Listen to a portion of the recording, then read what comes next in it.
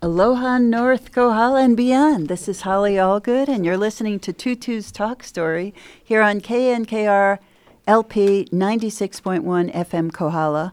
I'm very excited for my special guest today, Teresa Young. She currently is working at the Kohala Center. Those people do lots of good work, and she's a cooperative specialist. So welcome, Teresa. Hello, thank you. Thank you for having me. Your mic was off. Say hello again. Oh, hi. Hello again. I guess my mic was off. I'm very happy to be here. Well, we want to hear all about you, and as is our tradition, we always start with, if you'd be gracious enough to tell us where you're from. Where am I from? Well, Where were you born and raised? I was born in Las Vegas, Nevada, because my dad was in the Air Force. So I was born at Nellis Air Force Base in Las Vegas. I think we only lived there for maybe 3 weeks before we moved somewhere else. So wasn't there very long, but that's where I came into the world. So I'm middle of 7 kids, and my dad always would joke about us all costing $5 because we were in the Air Force. So it's really cheap for him to have all these kids. And where were you raised? So we moved around mostly in the South when I was a kid. But then when I was 12, I moved in with my grandmother in Cle Elum, Washington. So it's a small town in Cle Elum. And that's where my dad was born, and my mom was born in Ellensburg. So the family was really kind of from Washington State.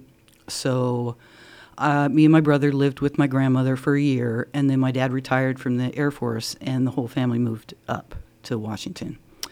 So I lived in Washington. I finished through 11th grade, I guess, in Cle Elum, and then I moved to Olympia, Washington, which was the capital, because my grandfather was involved in politics, and so my grandmother introduced him around the legislature, and he ended up getting a job there, and then he ended up being the sergeant at arms for like 20 years at the legislature. So I kind of grew up running around the legislative halls in Washington, in Olympia.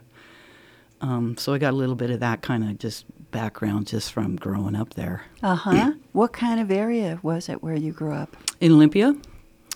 Olympia is really still a pretty relatively small town. I think it's under 50,000. Maybe it might be 50,000. But it's part of a tri-city, so you have Tumwater and Lacey. I pretty much lived there until I moved to Hawaii.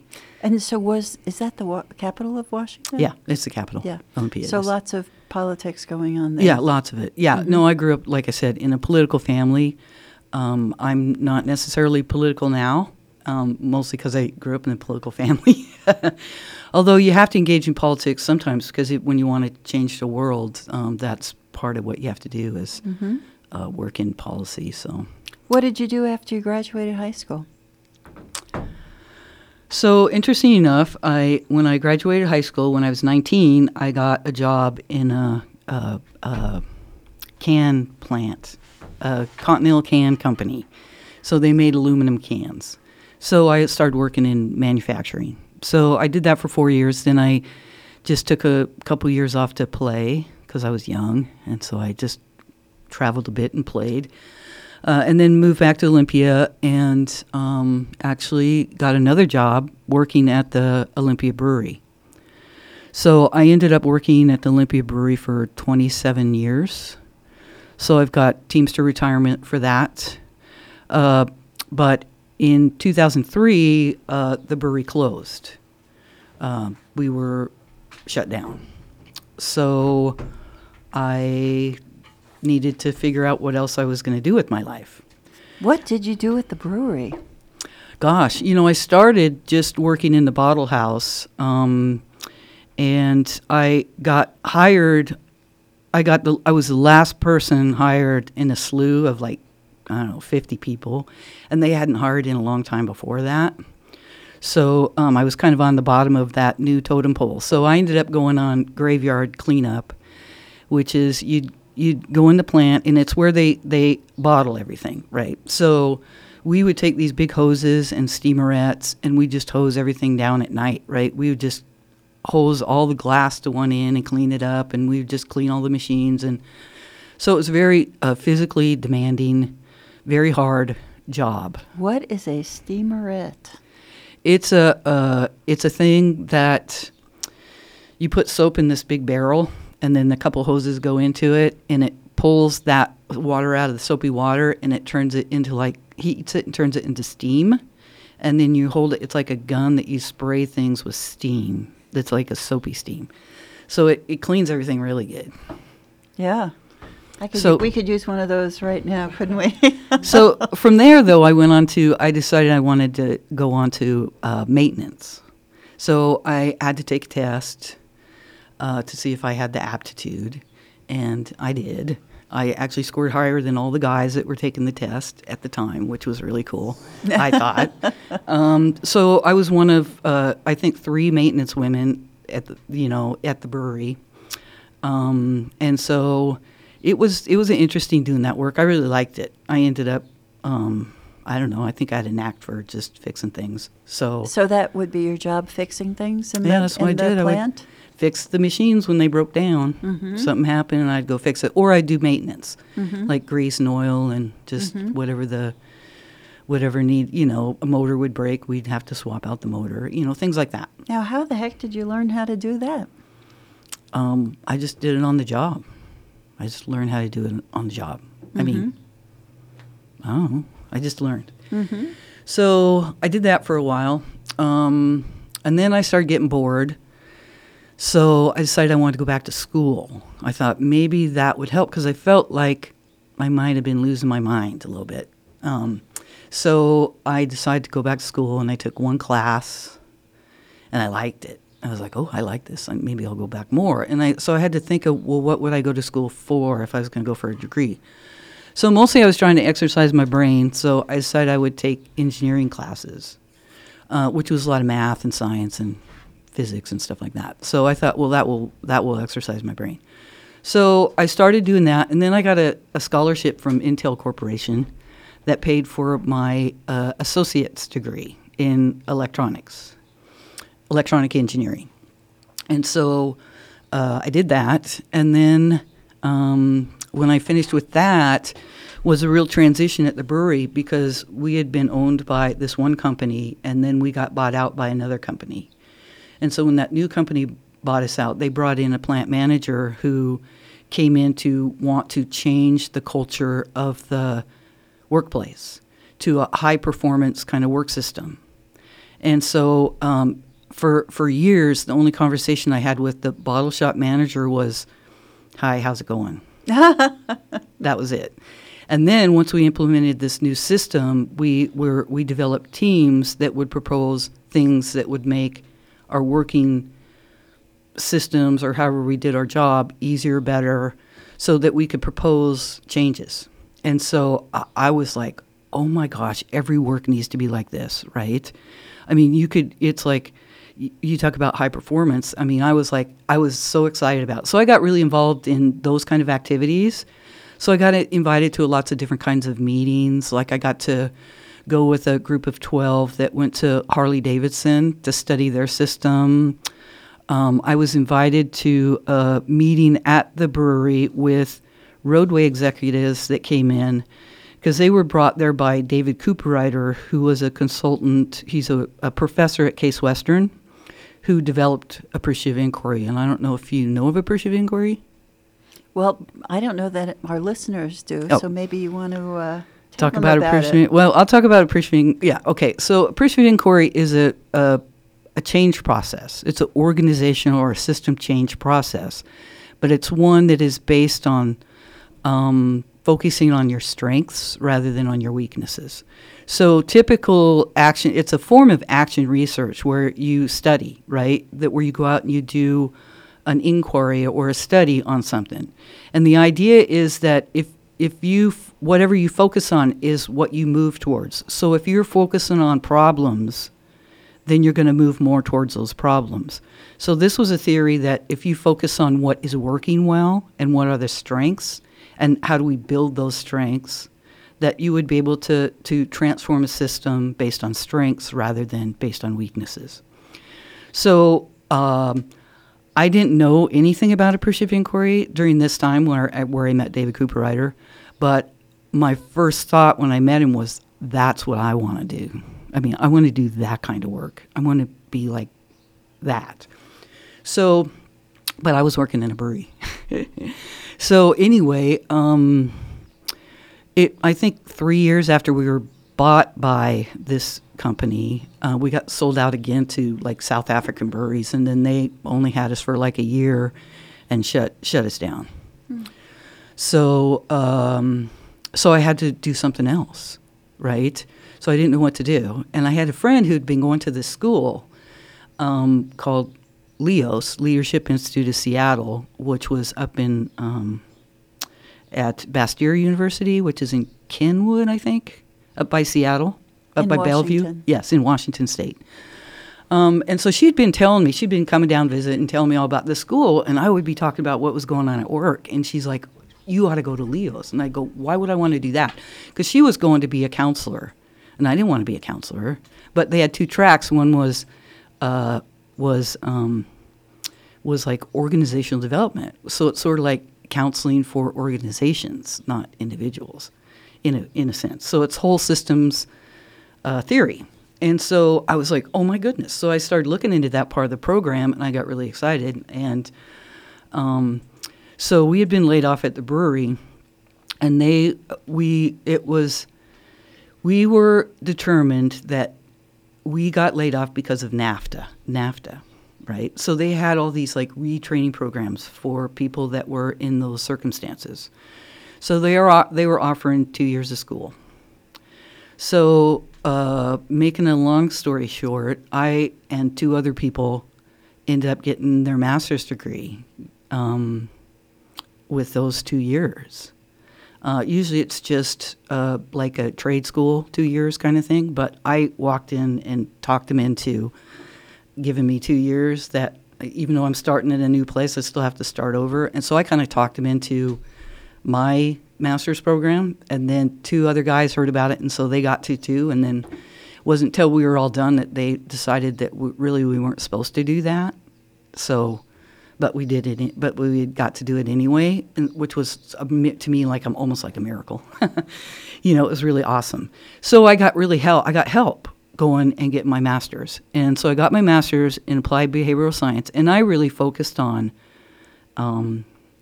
appreciative inquiry. So we had to do a project for our master's thesis project. And I'd been trying to get on with the state at the Department of Personnel, and they wanted me. But they wanted me to do this kind of project where I was kind of what they call a pair of hands, where they have work that needs to be done and you just kind of do it for them. And it, that kind of internship. But that's not what I needed. I needed one where I could actually practice an organizational change process. So finally, when I realized that it was not going to work here, I said, I'm sorry, I can't do this with you guys. And I ended up at the Northwest Cooperative Development Center. And so it was a small nonprofit, but their executive director was going to working on her master's in public administration. And I went in to talk to her about a possible project with her, and she stopped me like mid-sentence and pulled this book out and plopped it in front of me, and it was The Power of Appreciative Inquiry. And she asked me if I knew about that, and I just started laughing. So it became a pretty good fit, and so I worked with her organization on our project. And then after I graduated, she called me up, invited me to lunch, and said, we want you to come to work with us and doing this kind of stuff with co-ops. So that's when I started learning and working with co-ops. And so my background was, about working with groups. So I was able to bring a lot of my organizational development stuff in to that kind of work. So what kind of co-ops were they working with? My first co-op was that I started working with. I learned a lot, and they ended up not even forming. So that shows you how much I learned. But they were a small group of these tech guys that wanted to do a broadband, wireless network. and they wanted to do it as a co-op.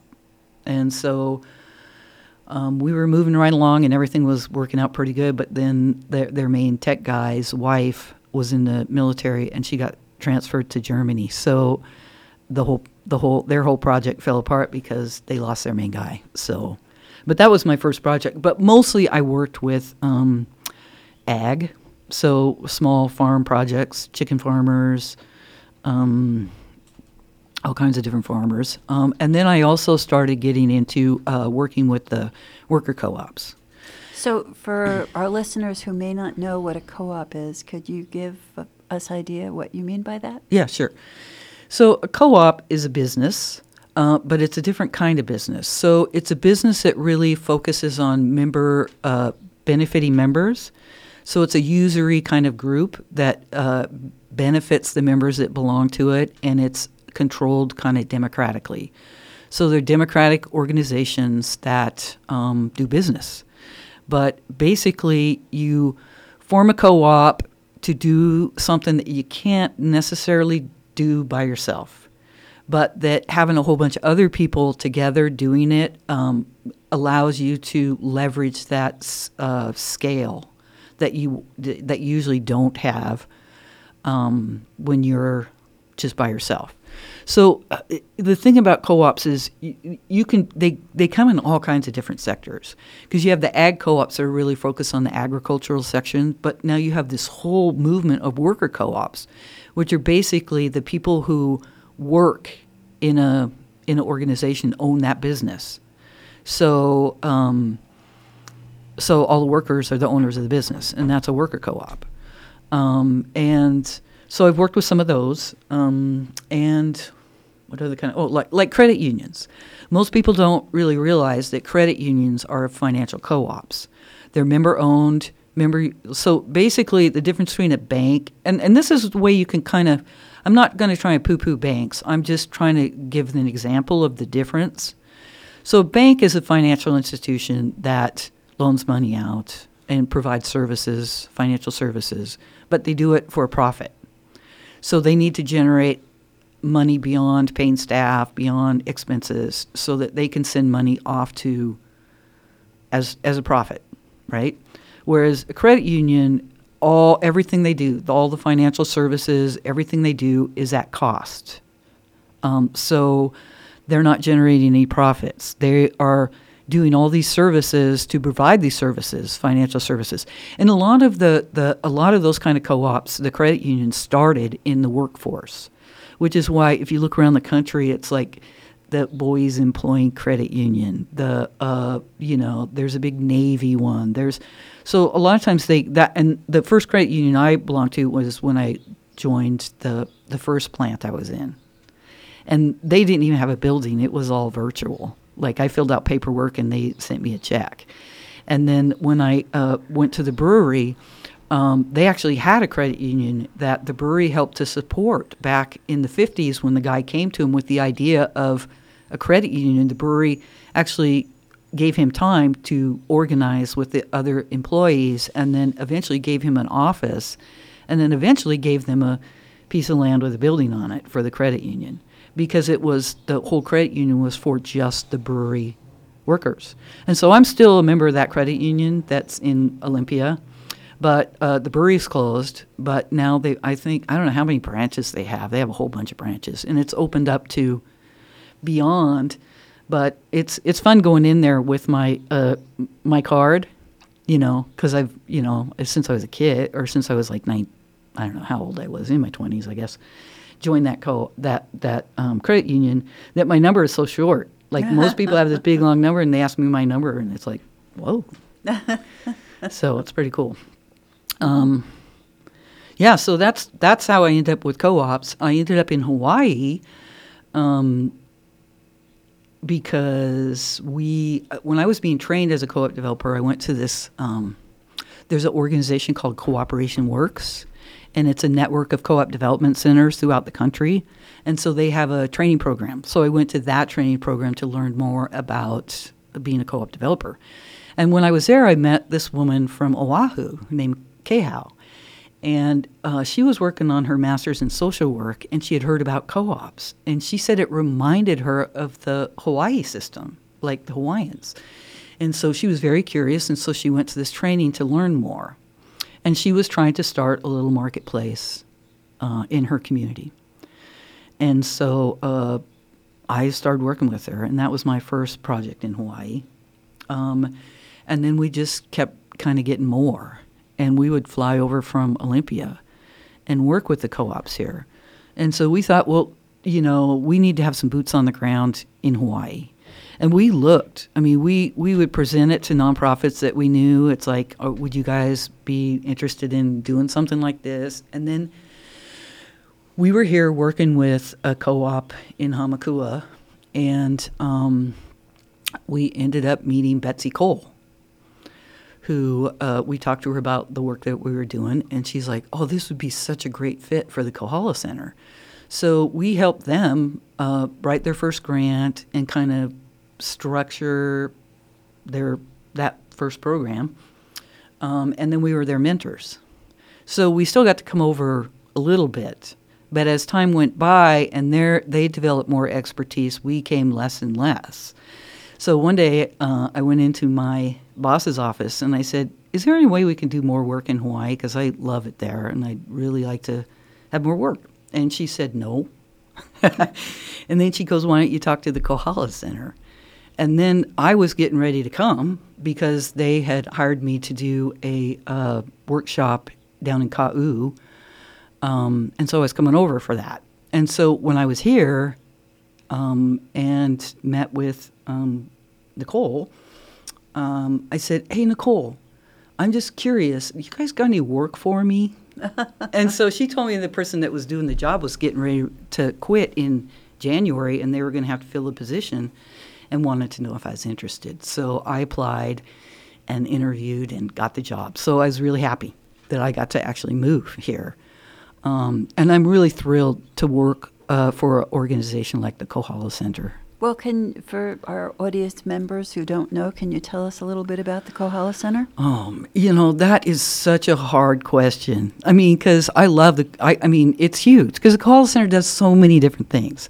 And I'm in the Rural Cooperative and Business Development Services, and that's just one of the areas. So I know about a lot of stuff that we're doing, but I'm not deeply involved in it. But really, we are, I would say our board of directors would say that we're kind of a Hawaiian organization, even though a bunch of us are not Hawaiians. But the ideas and the principles of the ancestors we try to bring into our work as best that we can in the work that we do. We have different kinds of programs. Like I said, I'm in the Rural Cooperative and Business Development Services. So we provide, we're in the food system. So we're supporting the food system. But then we also have a group that works up in the cloud forest, and they protect the water system, right? So they're up there building fences and planting and taking care of invasive species and planting new things. And then we have people down at the bay that are doing things with the water. So it's really, Kohala Center has this, it's hard to explain what we do because it's sort of like a focus on Hawaii of food, water, place, and people. And that we really try to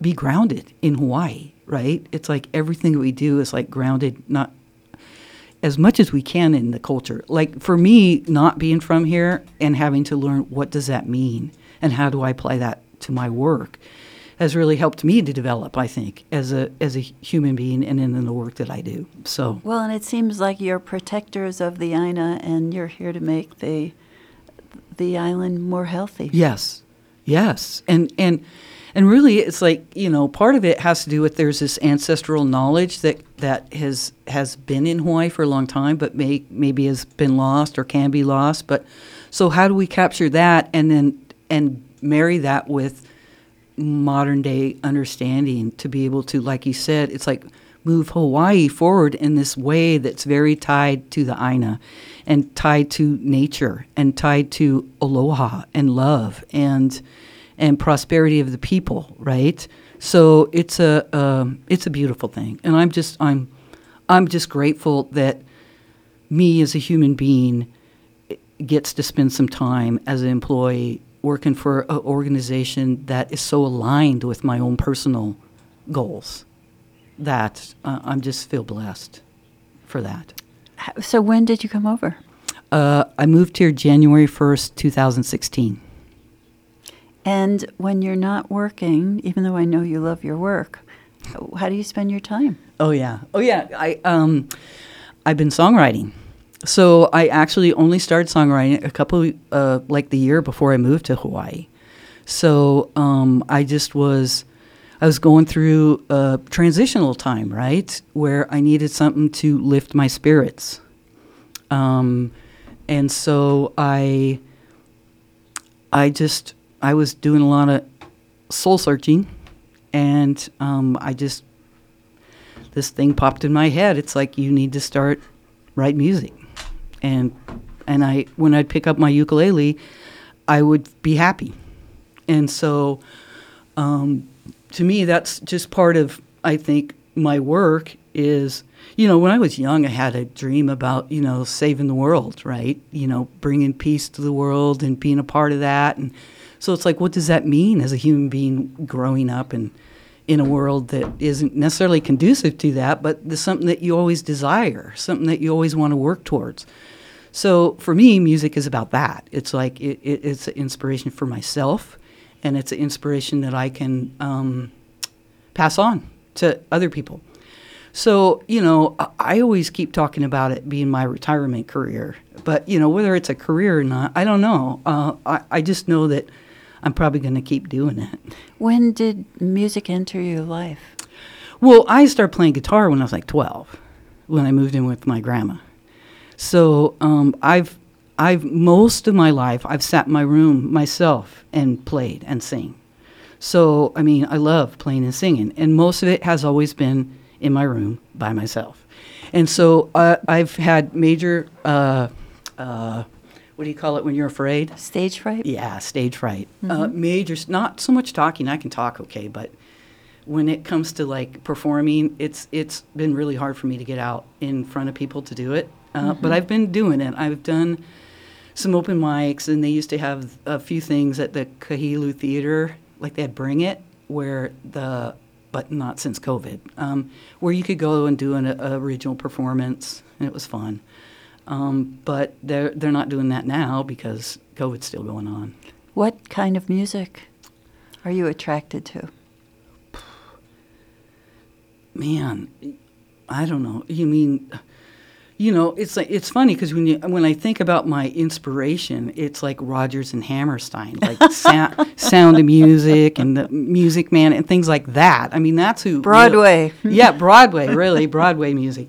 So it's interesting being a ukulele player and a songwriter who really writes music that's not necessarily a style, right? Because a lot of people will learn country or blues, and it's a real style that you have to learn. And for me, I'm like, no, this is Teresa's style. So do you have any visions of writing musicals? I have thought of that. That has popped into my head before. Mm-hmm. So I don't know if that will ever come about or not, but maybe. All right. Well, why don't we take a break? Okay. And maybe when we come back, you'll play us a tune. Oh, I'd love to play a song. You're listening to Teresa Young here on KNKRLP 96.1 FM Kohala. This is Holly Allgood at Tutu's Talk Story. Aloha, North Kohala. Kohala Cares has moved its weekly food drive to the Hub parking lot. Those in need can drive to the parking lot and pick up a bag of groceries.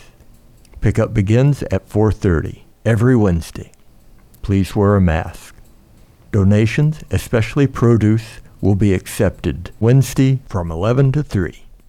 We want to thank all our donors and volunteers for making all this happen. Remember, we're all in this together. Mahalo. I'm a woman. Oh, yeah. I'm a woman.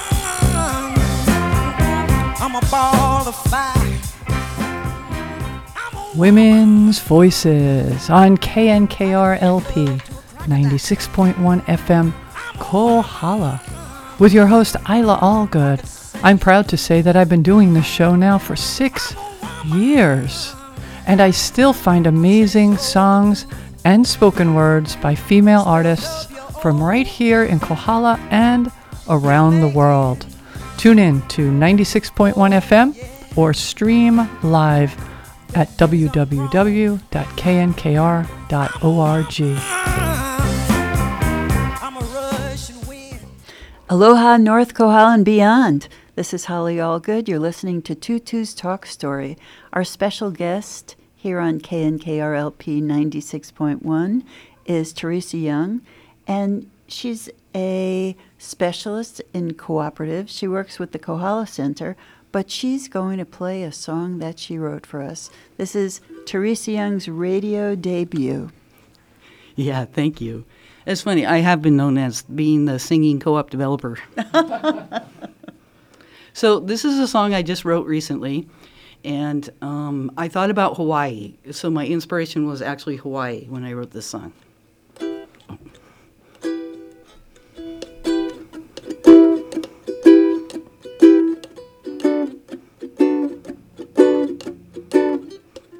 Oops, sorry. You can tell how nervous I am. I'm sorry. I have a little stage fright, so I'm going to try this again and just calm down.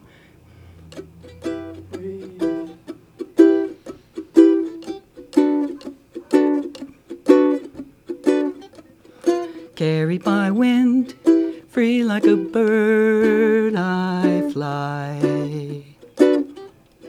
Spreading my wings, catching a wave to the sky.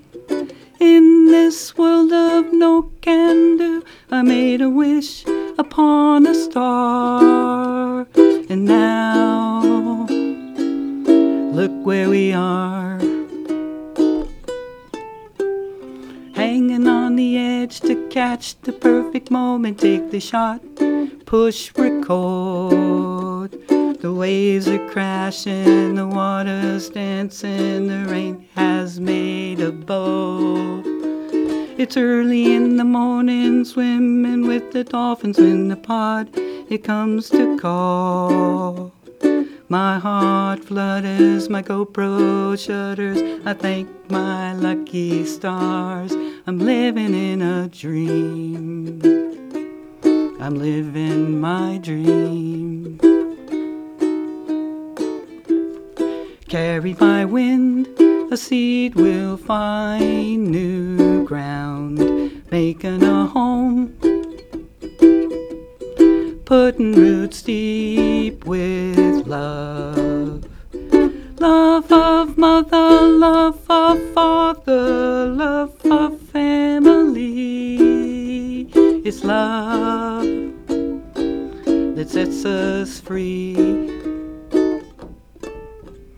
Hanging on the edge to catch the perfect moment. Take the shot, push record.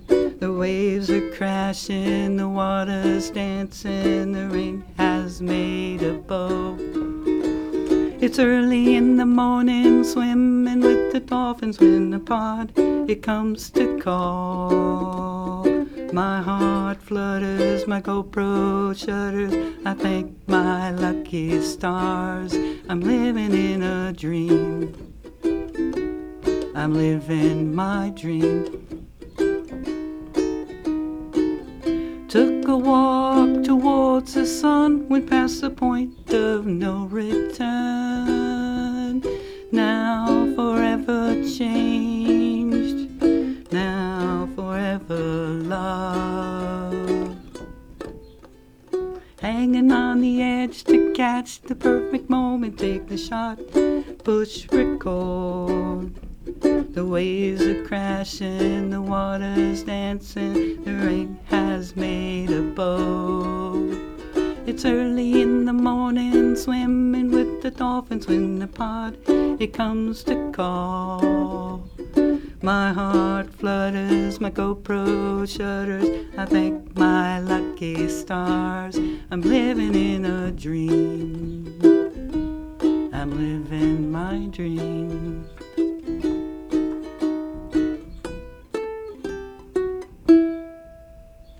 Very nice. Very nice. Thank Thank you. you. That's really cool. Thank you very much. Catchy tune. I like the lyrics. The lyrics and the melody. Very nice. All right, you're listening. If you just turned in, that was Teresa Young. And that was her radio debut, and a song that she wrote right here in Hawaii. You're Yeah. listening to Tutu's Talk Story on KNKRLP 96.1 FM Kohala. So Teresa was telling us earlier how she got into being a cooperative specialist, and she is now the cooperative specialist at the Kohala Center. Can you tell us about a couple of the projects you've worked on since you're here? Oh, geez. Well, I think one of my favorites, of course, is at least one of my favorite co-ops is the Ulu Co-op. You know, they started right after I got here. I got a phone call from Donna Shapiro, and she was thinking about starting a co-op.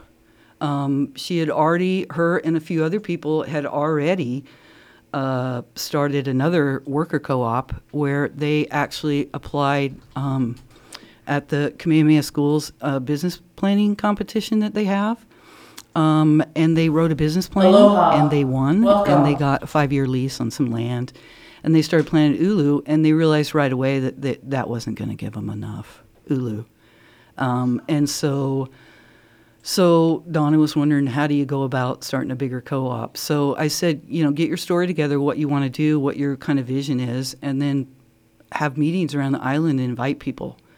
And they did, and they started out with like 12 people that were interested, and so they started to form a steering committee, and then just started like doing the, incorporating and doing their documents and meeting, and then how they, decided to move forward. And so Donna has been a champion for that project. She did not join the initial board. They hired her as the manager, so she's been running the thing. I think they're up to like 100 members now. And so they've gotten food into the school systems when the school was doing that, so they were instrumental in that. I know during the pandemic it was really tough because for a lot of farmers, a lot of them lost their markets. So, which in some ways was kind of cool because they had to shift to actual consumers that were. So a lot of them did that. A lot of them made that shift. And even myself now I have a CSA box, whereas before I never had a CSA box. So I know I jumped from the Ulu Co-op, but even the Ulu Co-op had to do that. They had to shift from their institutional buyers to individuals. So you can go online and order a box from them, and it's delivered right to your door. It's like frozen, which is really cool if you live in Hawaii on the Big Island. And so that's one. There's another new one coming up right now that I just love that I've been working with. They're on Molokai, Oahu. Energy co-op. So they're trying to, Molokai has the highest energy costs in the nation. And so they're working on several different ideas that they're developing. And so they're an amazing group. And so just watching them go through this process and hire consultants and engineers and having the different people reach out to them that wants to support this kind of community project has been really beautiful too. So those are just two of my right now favorite. I mean, I like them. Yeah. So what kind of energy are they producing on Molokai? Oh well, right the now co-op? they're preparing to try to apply for. To sort of tie into the grid that is now to where they're going to do solar energy and battery storage and to help supply part of the system. So, and then, so part of it is piecemeal too, because they're just really exploring what it is that they can do and what they want to do. So they've got several different sort of projects that they're all working towards, but they haven't actually built anything yet. they're still in the development phase. So how long does it take to start a co-op? Wow, starting a co-op can take anywhere from 3 weeks to 7-8 years. So it just depends on who you are and what you're trying to do and what kind of obstacles you have. One of the co-ops that I know that took only really they were up and running in just 3 weeks is they transformed from a different kind of organization to a co-op, so it was easier for them. Right. And that is a funeral co-op. Well, tell us Right, what which is a I think is one of funeral the most- co-op? Is one of the most fascinating kind of co-ops. So these guys are in the Northwest, and you join the co-op and you pay a certain amount to become a member. And then basically what this co-op has done is they've gone out to all these funeral homes and gotten contracts for co-op members. So basically you go there and you get the co-op price. There's no bickering, there's no, right? So and mostly I think they're doing kind of cremation services. So the people who join the co-op, are they the providers of? No, they're the consumers. Consumers, yeah. People who are going to need funeral services are the people who are the members of the co-op. Oh, my goodness. And so it's just my nephew worked at a funeral home, and, he had the job of talking to the family, right? And then nicely showing them all the different things that would be offered to them that they could purchase for their loved ones. And so I thought that was very interesting. A little bit of a, so it's a racket. I mean, they're in there to make money. Yeah. It's something that everyone's probably going to happen to them eventually. So it's a service that's very much needed. So, when you think about co-ops, that's what co-ops are about, is providing the things that we need at cost. Okay. Because that's one of the things that co-ops end up doing. It's you don't need to make that profit for somebody, because the reason that you do this co-op is service at cost. That's what co-ops are. So they're businesses, but they do business at cost, because the main thing is to provide that good or service, not so much provide a profit for somebody else. But yet it's supposed to benefit both the providers and the consumers? Well, it usually does. If they're getting business, even though it's been contracted, so they get the contracts for all this business, so they're getting paid. The funeral parlors, and then the people who need it, right? Because not everyone's going to be a part of the co-op. So it's interesting that they have a co-op, but they don't actually have any brick or mortars, Right. but they have all this membership and they do all this service. Yes, and that's something. I was just hearing a little bit of music in the background. I was too. What was that? Oh, that's I don't okay. know. I Yeah. have to put music on. Okay. All right. So, and then I was just thinking we have a local co-op here, an artist co-op. Oh, yeah, down the Yes, street. Yes, right down the street. And I was thinking, I guess, is Olympia, don't they have a famous food co-op there? Oh, yeah. I was on the Yeah. board. When I worked there, I was on the board for Oh. a while. Yeah, they have 2 stores. They have a really interesting system because they use collective management. So, And what do you mean by that? so they, usually a store will hire a manager, and then that manager hires the staff, and that's sort of like traditional. But at the Olympia Food Co-op, they are a collective. So there's no manager. They do committees, and they do everything by consensus, which is not easy to do when you have a big group. So they've learned how to do it. They've learned, what can be proposed and what won't be proposed. You're not even going to bring up a proposal if you know you're not going to, right? If you aren't going to have support for it. So it cuts out a lot of stuff. But So- it's also very challenging and difficult, but amazing at the same time.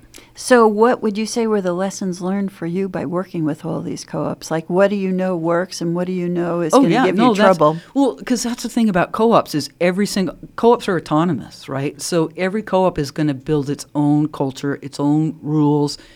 Even though there's kind of similarities, they're all different. So yeah, it's some things will work in one place, but they won't work in another place.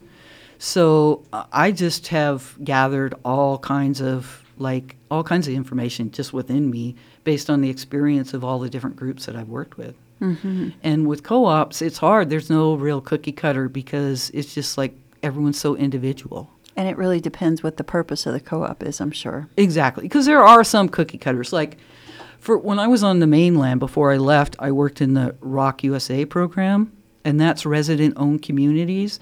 And basically, that's when, on the mainland, they don't have them in Hawaii, but on the mainland they have, like, they are trailer parks. They used to call them trailer parks, but now they're manufactured home communities. So basically, that was an investment model where an individual could buy some land, put in some infrastructure, and then lease out the spots to people who had the mobile homes that could come in or out. So as time has gone by, it's changed a little bit because the mobile homes aren't really mobile. They're manufactured and they pretty much stay there. But the parks or the communities still exist. So Rock started in New Hampshire, and they started with a community loan fund, and they started, if a community came up went for sale, they would approach and say, would you be willing to sell it to the residents? And then they would step in. And so they've built this whole now national network of developers that are part of that network. The Northwest Co-op Development Center is part of that Rock network now. And that's where I work with them. So I worked with these communities that would purchase their community, and then they would have to organize as people who've never organized before as a right. I mean, usually these are uneducated, not always, but you get a lot of uneducated, challenging people in these kind of communities. But to sit there and watch them come together, and like people who are too shy to even speak in public, like get elected on the board, and now they're like running meetings.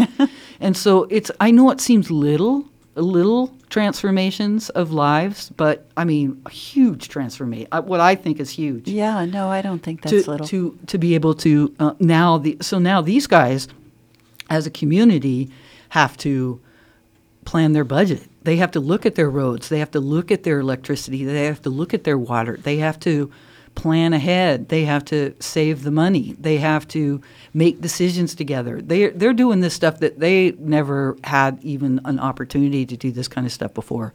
So I'm very interested in this, real estate, and I'm hearing, especially in our area right now, there's huge pleas for low-income housing. Yeah.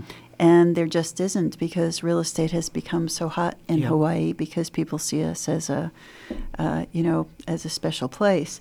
And well, it is a special place. Of course it is a special place. But I'm wondering, so this is where there was an existing community. Are you seeing anyone do this where there isn't an existing community, just a piece of land where people want to come together and build something like that? Yeah, no, I've asked. I asked, do you guys ever do greenfield projects? And they're like, no. Their whole model was based on the conversion. Yeah, the conversion. So, and they seem to have reasons why, but and I don't know if it doesn't pencil out when you start thinking about it or why that is. I'd love to see something like that in Hawaii, but it's that that's a big one you got to get across policymakers. Right, and right now, I don't know of a trailer park here. No, there isn't any. Yeah. There isn't any. They don't have them. I don't think you can have them.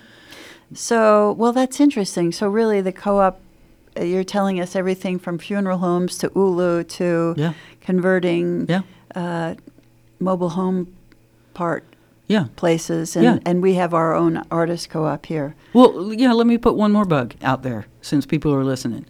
Let's talk about a business that employs 20, 25 people. Right, and yet that business hasn't been profitable for years, but the owners still own it because they've been employing 25 people, and they don't want to just. It's like they shut down their business, then all these people are going to be out of, but they're not profitable, right? They don't make that extra money, that is profit. So that kind of organization would be a perfect one for a transition to worker ownership. So all those employees that have been working at that business for all these years know the business already. They've been working there, right? So being able to make that kind of transition from a owner selling or transitioning somehow to the employees so that legacy can continue but be owned by the employees. So that's another kind of modern day trend, because that's one of the challenges that people who have built a business their whole life and now they're wanting to move on. They can't easily just sell that business. And this gives them an option for that business to continue and for them to probably get something like sell it to the employees to make some sort of profit, and then have their legacy continue. So for someone listening out there who maybe has that situation, what do you think is the first step? Other than calling you, what would be the first step for a company who's thinking about making that transition? Yeah, well, if you're a company and you want to make that transition, I would definitely start just reading, like looking for information about that to see and learning yourself to see if it'd be something that you'd be more comfortable with, and that you are going to need to hire some sort of experts. And there are various organizations popping up all over the country.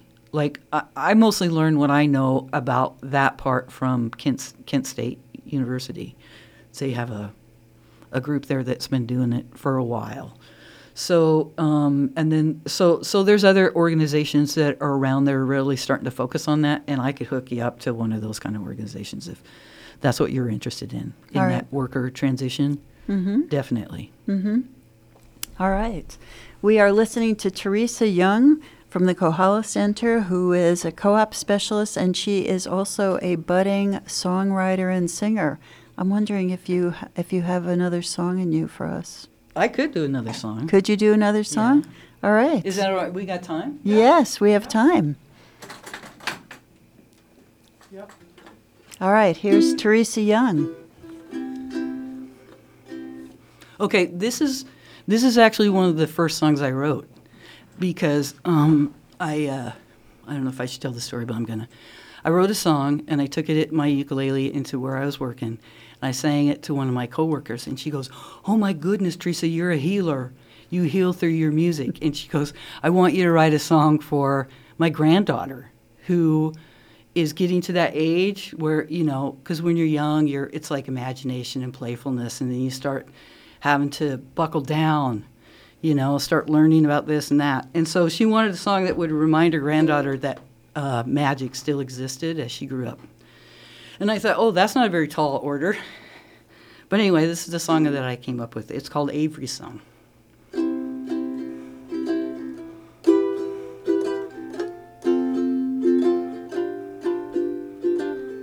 I remember well, I swear I heard the angels sing to celebrate, to send you on your way. Ruby cheeks, a button nose, just about the cutest thing in the world. And I see you're here to play.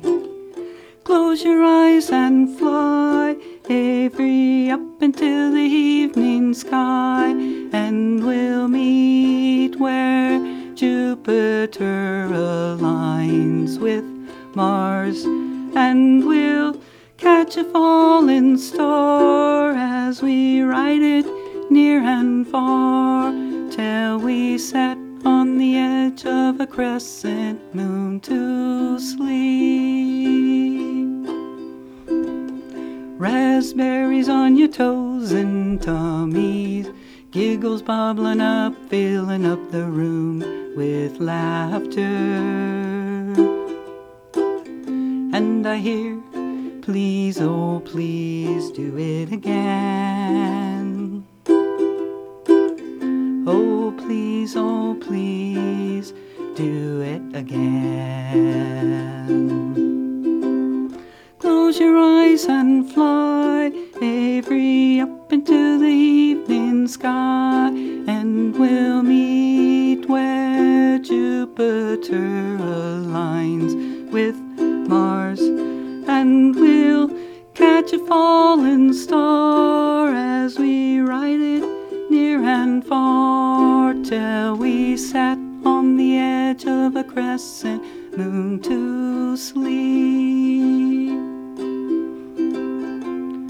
As you grow up and you move through life, be exactly who you are. Sing your songs, laugh and carry on.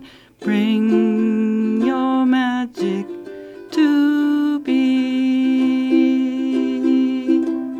Close your eyes and fly, every up into the evening sky, and we'll meet where Jupiter aligns with Mars, and we'll catch a falling star as we ride it near and far, till we on the edge of a crescent moon to sleep. And as you open your eyes, don't be surprised at all the wonder that you'll see. Very nice. Thank you. That was Teresa Young. Again, you're listening to Tutu's Talk Story. Teresa's here. She's a co-op specialist from the Kohala Center, a budding songwriter. She started her career in a factory as a maintenance worker and managed to get a master's degree in organization development and works consulting with businesses of many kinds. Yep. So that's quite a story, Teresa. So Thanks. I always ask people, what do you attribute your successful life to? What advice do you have to people out there? Wow, that's huge. Well, for me, I always feel like, I don't know if I could advise anybody else, but for me, I feel like I'm always trying to follow the light or the love or the, how do we make something better? How do we join together more? How do we make life better, right? How do we be the change we want to see, as they say? So to me, I feel like I'm just whatever it is in my life that I'm going to gravitate towards. What is that thing that's going to help enhance and add to, right? Add to what we have, add to making things better. Because we live in one of the most beautiful planets on the earth, and there's no reason why we should have pollution. There's no reason why we shouldn't be able to grow healthy, beautiful food. There's no reason why we shouldn't be able to practice our creativity. There's no reason why we shouldn't be able to live free and happy and healthy and connected to each other. So I don't know if that's advice, but, to me, that's what I try to gravitate towards. Follow the light. Yeah, follow the light. I got it. All right. Well, it was a great pleasure having you here today. I also want to let everybody know out there, before we say goodbye to Teresa, that the Javi Farmers Market, which always takes place on Saturday, because Christmas is on Saturday, it will take place on Friday. So hope to see you all at the Javi Farmers Market this Friday, and wishing everybody a Merry Christmas and a wonderful New Year. Teresa, so glad to have you. Hope you'll come back. Much. Yeah, it's been nice. Fun. All right, this is Holly Allgood saying aloha.